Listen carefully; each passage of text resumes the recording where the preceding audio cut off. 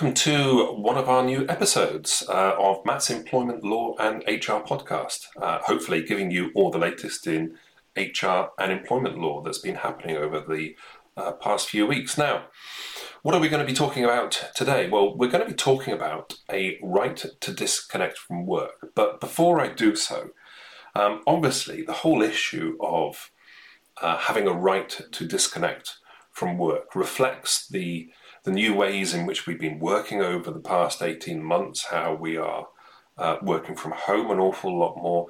And so the boundaries between the office and home have blurred even more than they had done previously. And of course, this has been an issue for quite some time because, of course, people have been taking their laptops, their iPads, and their mobile phones home with them and responds to emails and other requests out of hours. Many employees feel obliged to do that, and of course that's what we're going to be talking about. But sort of as part of that today, I'm sat here recording this podcast, and obviously I'm doing that from my home office, and I do have a cat which is loudly snoring in the background, and I don't feel that I can disturb him, but it could be that if you do hear a strange noise in the background, that is it. I just thought I'd better explain that before we progress any further. So anyway, going back to the subject of the right to disconnect from work.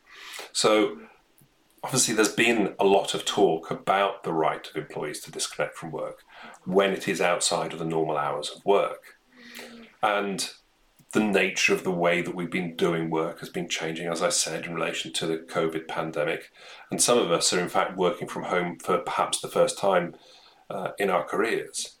And many employers who would never perhaps have supported working from home have had simply no choice but to embrace home working.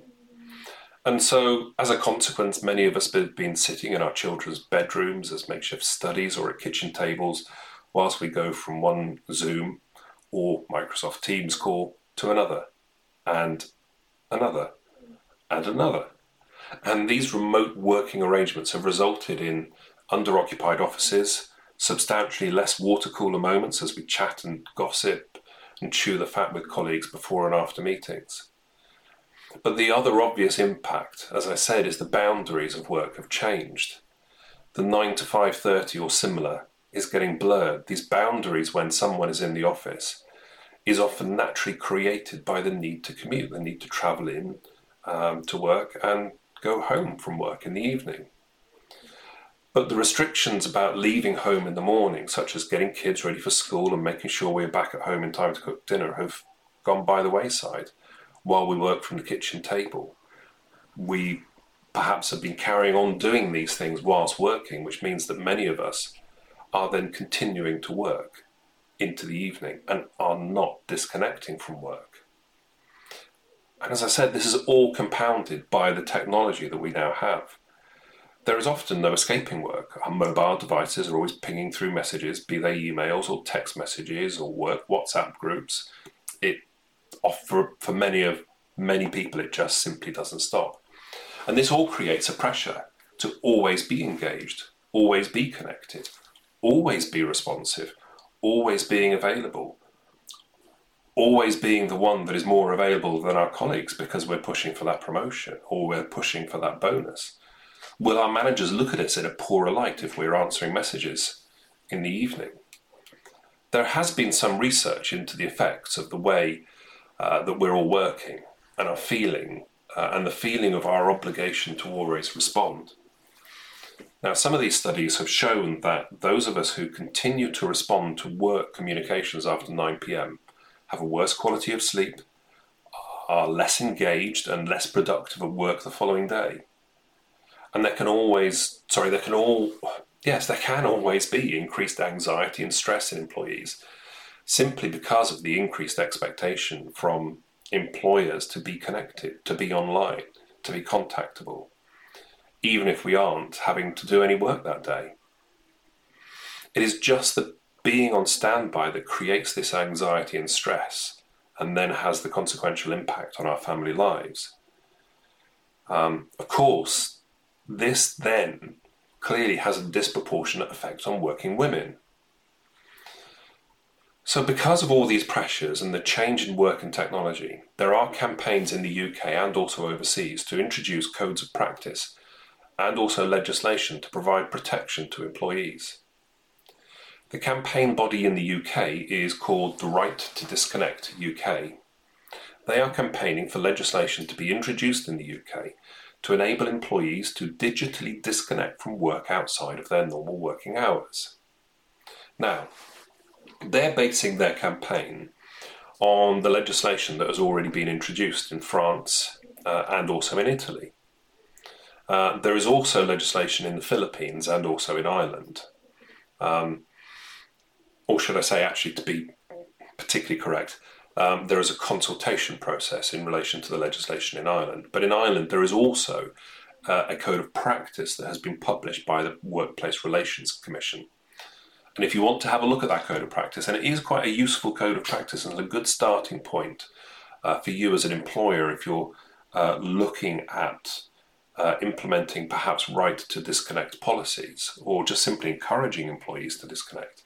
That code of practice is available from www.workplacerelations.ie. So, what do these other pieces of legislation look like? Well, in France, the legislation is set out in a flexible way to reflect the differing nature of work in different types of businesses. But what the law does require employers with more than 50 employees to do is to publish information on their mandatory annual negotiation, which is commonly referred to in France as the MAN. Now, the MAN is a document which employers must publish to cover matters such as gender equality and the nature of quality of life at work. It's certainly not lost on me that the fact that this document is called the MAN and covers matters such as gender equality is quite interesting in itself. Under this right to disconnect legislation, which came into force in 2017, employers must set out their procedures and mechanisms for regulating the use of digital tools with a view to ensuring respect for rest periods and leave as well for personal and family life. This statement should be agreed with the trade unions, and in the absence of any such agreement, the employer must also publish what is called a Charter of Good Conduct. And this would particularly be in places where perhaps trade unions aren't applicable, because this Charter of Good Conduct is produced following consultation with employee representatives. And there are also requirements to train staff on these rules and to raise awareness on them as well.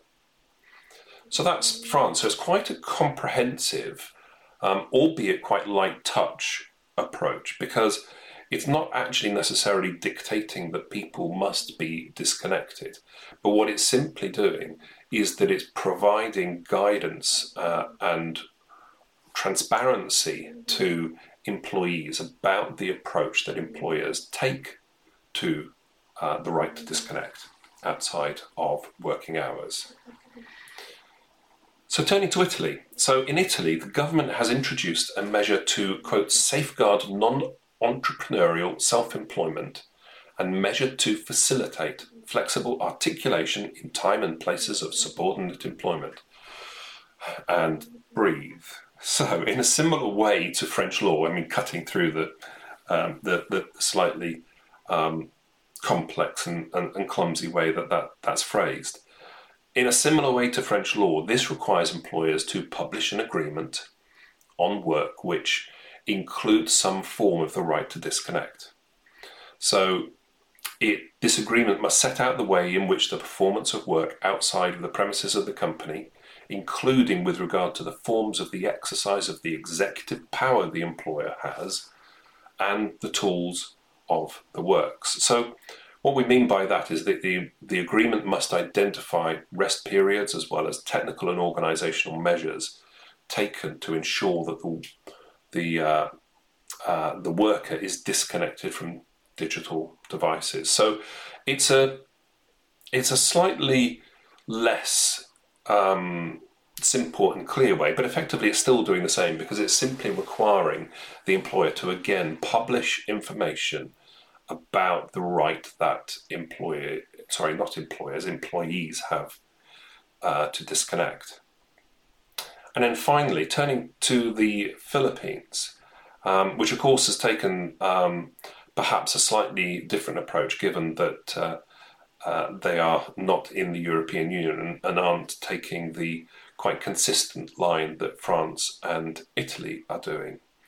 So in the Philippines, the law there provides effectively a protection against detrimental treatment, such as being reprimanded, punished, or otherwise subjected to disciplinary action if the employee disregards a work-related communication sent after work hours.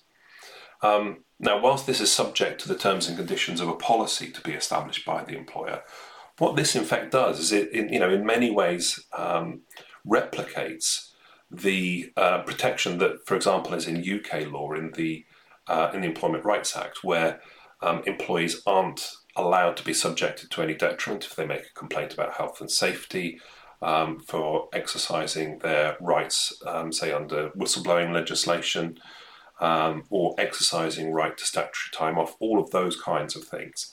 So it's effectively mirroring one of the provisions that the UK has in terms of detriment under the Employee Relations Act, but has actually attached it directly to the disregarding or ignoring of a work-related communication sent after hours, which is a really interesting step. I mean, obviously, that's the most legislative step that has been taken in the world so far, because, as you can see from the France and Italy examples that have been put in place there, that those are simply, it's not that it's simply only guidance, but the requirement on the employer is simply to publish guidance, publish an agreement in relation to the right to disconnect. I suppose in the same way that in this country we have the under the Modern Slavery Act, and under the Modern Slavery Act, employers are required to publish on their website what steps they have taken to abolish modern slavery within their organisation and within their supply chains. But of course, if you haven't done anything, then it's not actually, the modern slavery bit isn't, it's not requiring employers to actually take steps. It's just requiring employers to actually say what it is they are doing about it. So the Italian and French measures are fairly similar to that, whereas the Filipino measure is very different. It is legislative. It is providing protection for employees who ignore communication sent after work hours. So it's a very interesting approach that's been taken in the Philippines. So bringing that back to the UK, so what does the campaign in the UK look like, and what is the campaign asking the government to do? Well, what the campaign is proposing is that the Employment Rights Act 1996, as I've already referenced, is amended to stop employers from requiring employees to stay connected, to stop employers from requiring employees to keep checking their emails, to keep checking their phones for text messages, or to take calls outside of working hours, effectively looking to mirror the existing rights not to be subjected to a detriment for things such as blowing the whistle, health and safety, and trade union matters that I've just mentioned. And of course, if that was the protection that was brought into place, then individuals could then issue a tribunal claim if they were in fact then subjected to a detriment. The campaign is also proposing flexibility across industries to reflect the fact that some industries could not feasibly operate under such severe restrictions. But of course, what this does do is it brings into question, well, what are we calling contractual hours? And what are we calling the requirement to be contactable? And if we therefore, it would a simple way around it for an employer just be to provide a contractual requirement to be contactable during particular hours. And so therefore, if that's then provided for in the contract of employment, then to what extent would any legislation then be able to provide for the fact that they've been treated to a detriment for not complying with their contract of employment? So it'd be there's very interesting arguments that would sit around this. Now, as I said, this is simply a campaign that is being pursued at the moment by the Right to Disconnect UK organisation. There is no government consultation document or similar at this stage, and so therefore we are some way off, I would say probably a significant way off, this ever becoming legislation. But such campaigns are often the precursor to a consultation if the campaign is successful. Now, unsurprisingly, the campaign appears to be focused on convincing the Labour Party to adopt this as a policy stance. They haven't done so yet, but we'll certainly keep an eye on developments to see if that is something that could change in the future. As I said, if you want to know more about this topic, I certainly would recommend the publication from the Workplace Relations Commission of Ireland.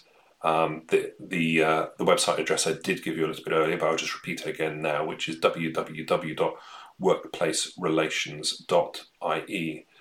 It's a very useful document that provides some very practical pointers for any organisation that actually just wants to be proactive in this area and wants to actually address the right of their employees to disconnect, because, you know, as I've said, for health and safety reasons, for mental health reasons, for perhaps stress and anxiety issues that can come from being connected all of the time. And of course, everyone then feels obliged that they've just got to remain connected as much as the next person.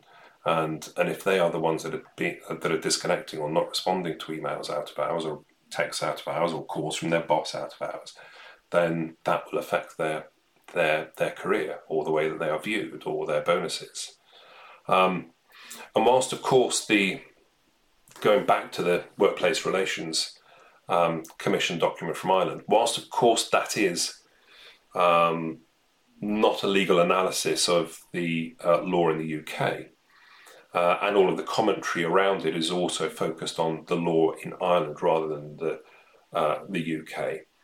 It does include guidance to employers for the creation of a disconnect policy.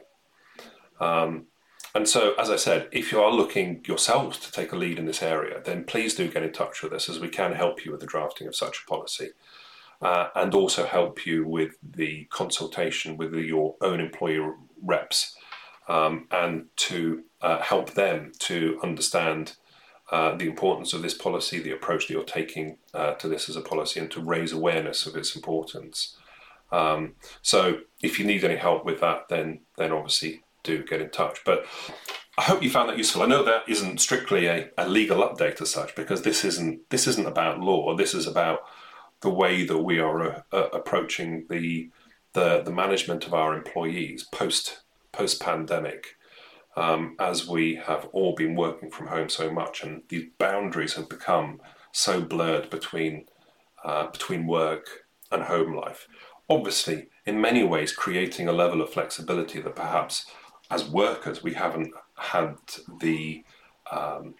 experienced that flexibility, perhaps because things have become less rigid, and perhaps we're then in this sort of quid pro quo situation of the employer giving some flexibility during the traditional 9 to 5 to take little Johnny to school, or to go to the dentist, etc., because it doesn't have the same impact on work. And so therefore there is this expectation that you are then going to be contactable out of hours. But obviously that can then get out of hand, and it can be something that is then potentially either be exploited by the employer or just become a bone of contention between the employer and the employee or employees. So anyway, have to think about it. Food for thought.